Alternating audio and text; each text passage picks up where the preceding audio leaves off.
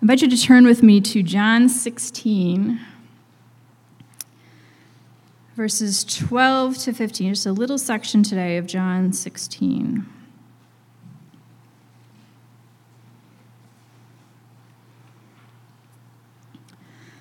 This is Jesus speaking to his disciples. I have much more to say to you, more than you can now bear. But when he, the Spirit of truth, comes, he will guide you into all the truth. He will not speak on his own. He will speak only what he hears, and he will tell you what is yet to come. He will glorify me, because it is from me that he will receive what he will make known to you. All that belongs to the Father is mine. That is why I said the Spirit will receive from me what he will make known to you. This is the word of the Lord. Thanks be to God.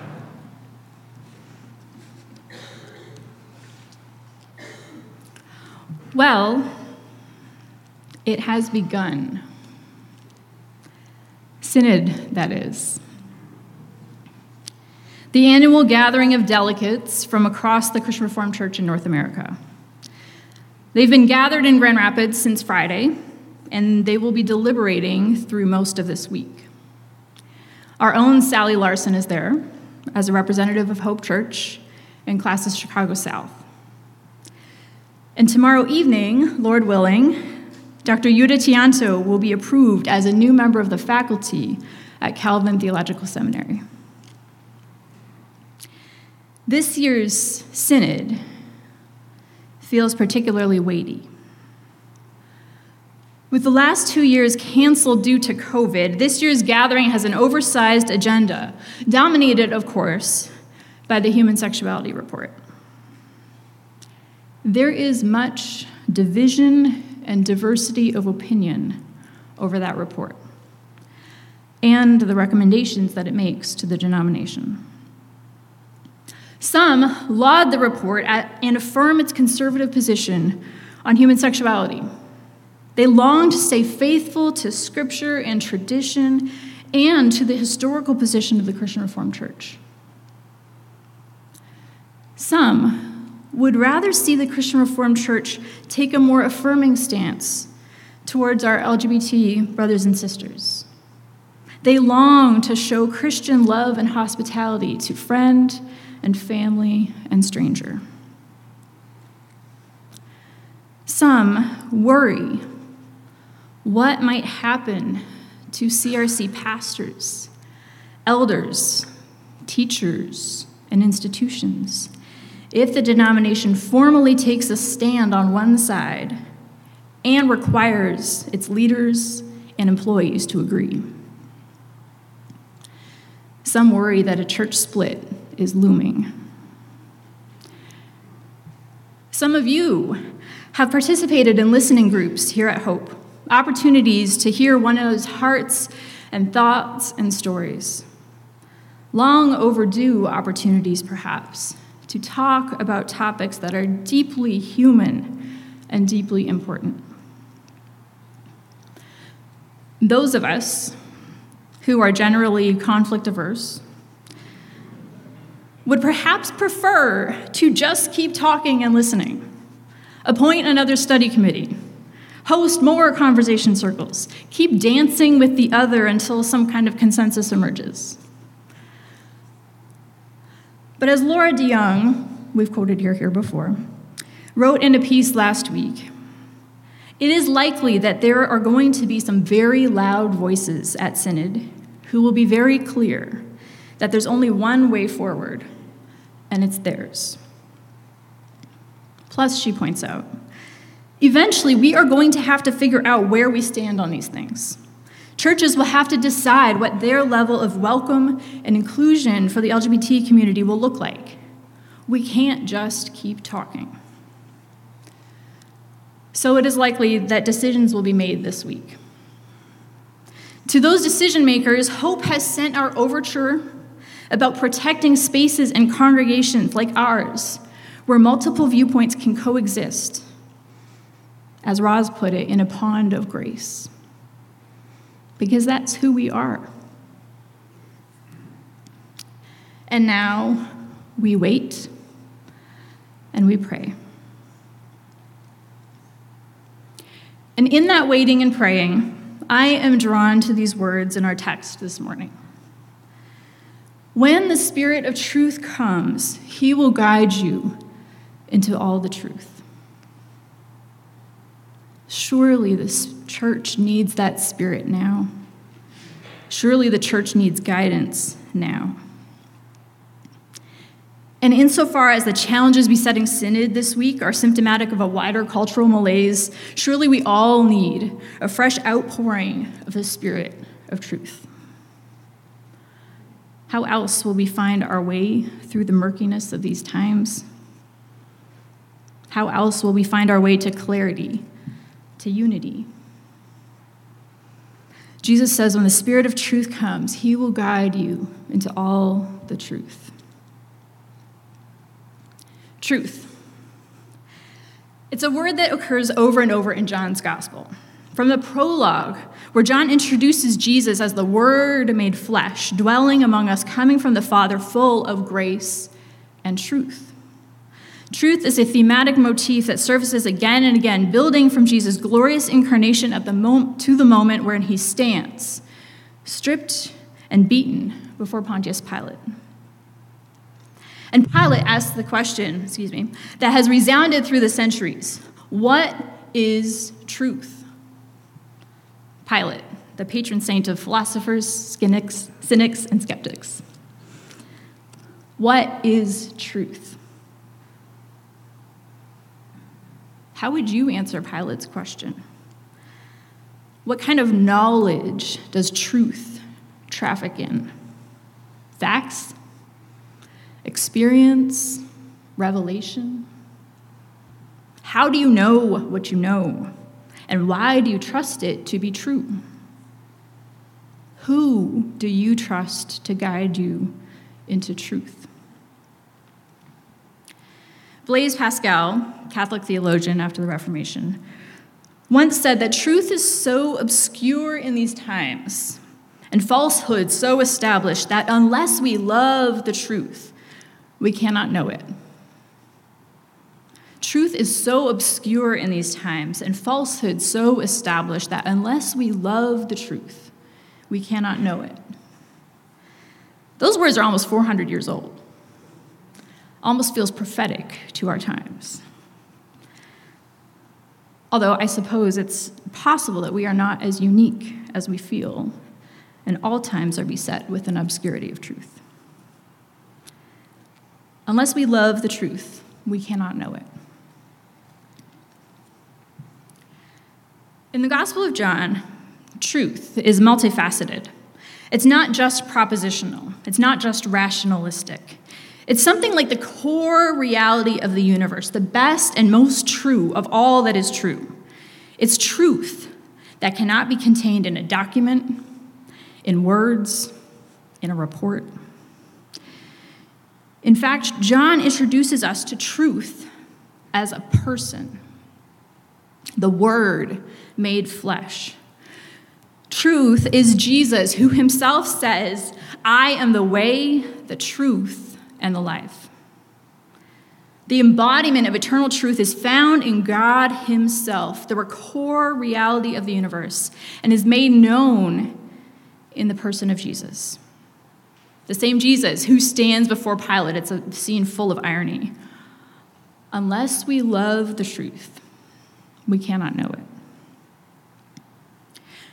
And so whatever we claim as truth, it ought to look like Jesus.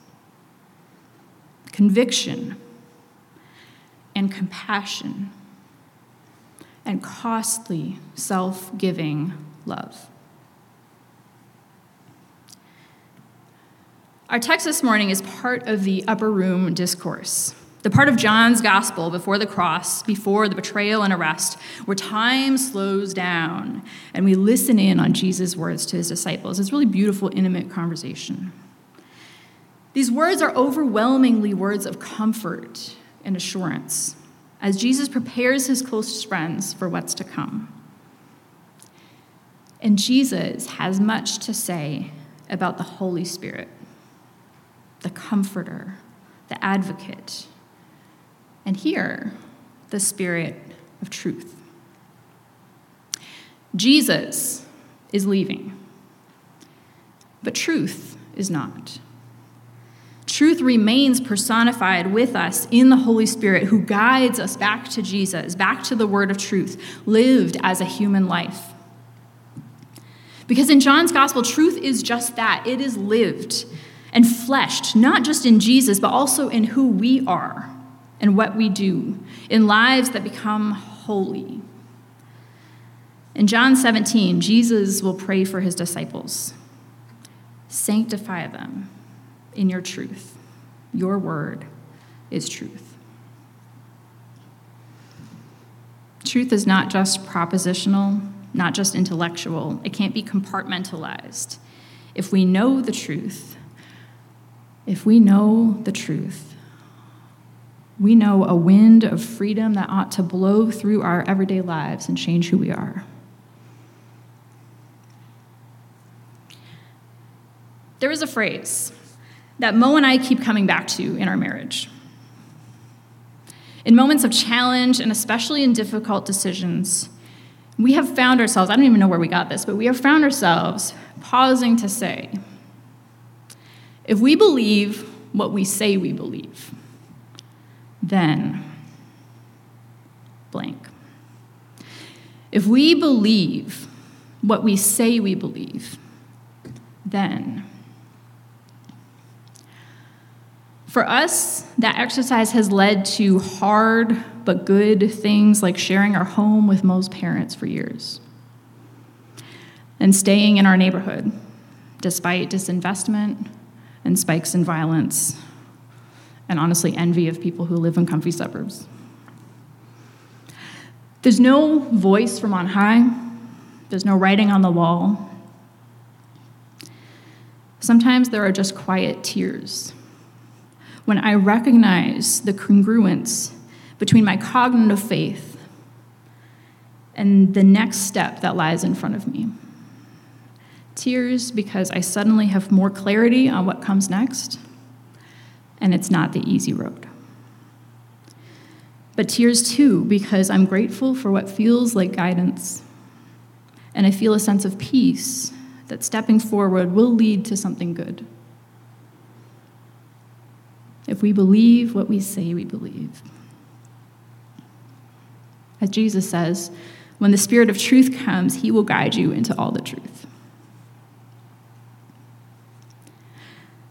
There's something beautiful about the first verse in our text, if you take a look at it, verse 12, about the thought of Jesus wanting to say more, but recognizing the limited capacity of his friends.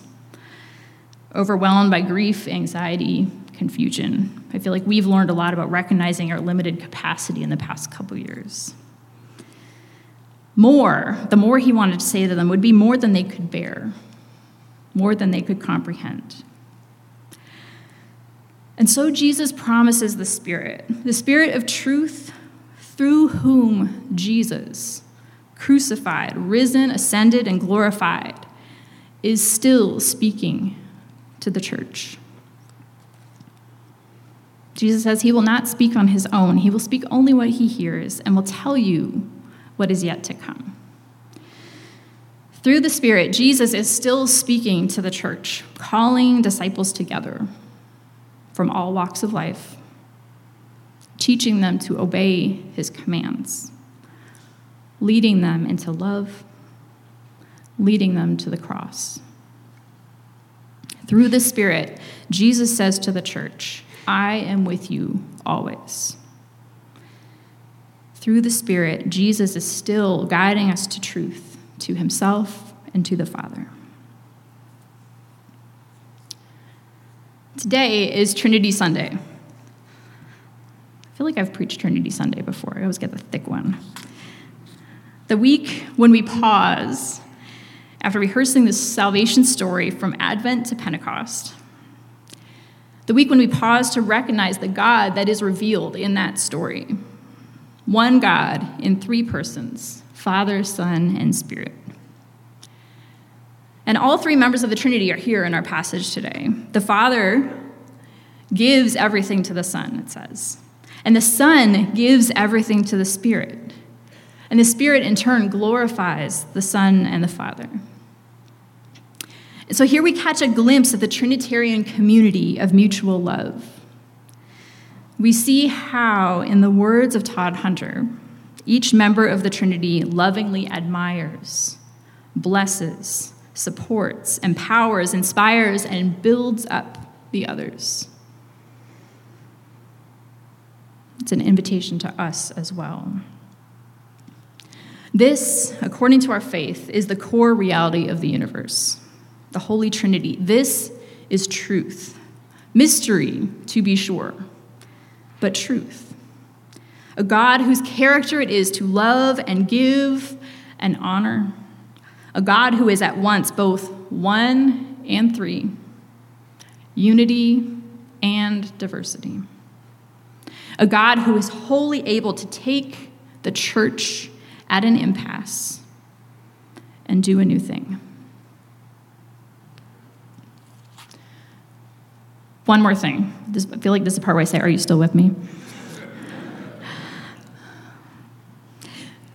When John says that Jesus came from the Father, full of grace and truth, he is likely hearkening back to an Old Testament formula where God is revealed as Yahweh, God of steadfast love, chesed, and faithfulness, emet. It's the same word translated elsewhere as truth, emet. God is the God of chesed and emet, of grace and truth. But it's worth noting that in the Old Testament narrative, go back to Bible study class, that truth, that steady faithfulness of God, that character at the core of all things, is set against the backdrop of Israel's mess. The story of Old Testament, story of Israel's mess and God's faithfulness. Israel is often stiff-necked and wayward. Israel wrestles with God. But God is full of grace and truth. The story of the church through the ages is not all that different. It's a story of stubbornness and splits, messes, and misunderstandings. The church is deeply human. By God's design, the church is deeply human and deeply flawed. But God is full of grace and truth. And as we've seen in Acts the past few weeks, God can take even visions and chance encounters, earthquakes and shipwrecks, councils and conflicts, and use them to move the church in the right direction. As the old Spanish song says, the Holy Spirit will build the church. Mess and all. So there are no simple answers for our denomination. We don't know how this week is going to end up. And there are likely no simple answers for wherever you find yourself longing for guidance and truth. But we have the assurance that we are not left to our own devices. Come what may, truth is still a person, alive among us through the Spirit, still speaking through word and through each other, still guiding, still surprising. May we, in humility, listen well. Amen.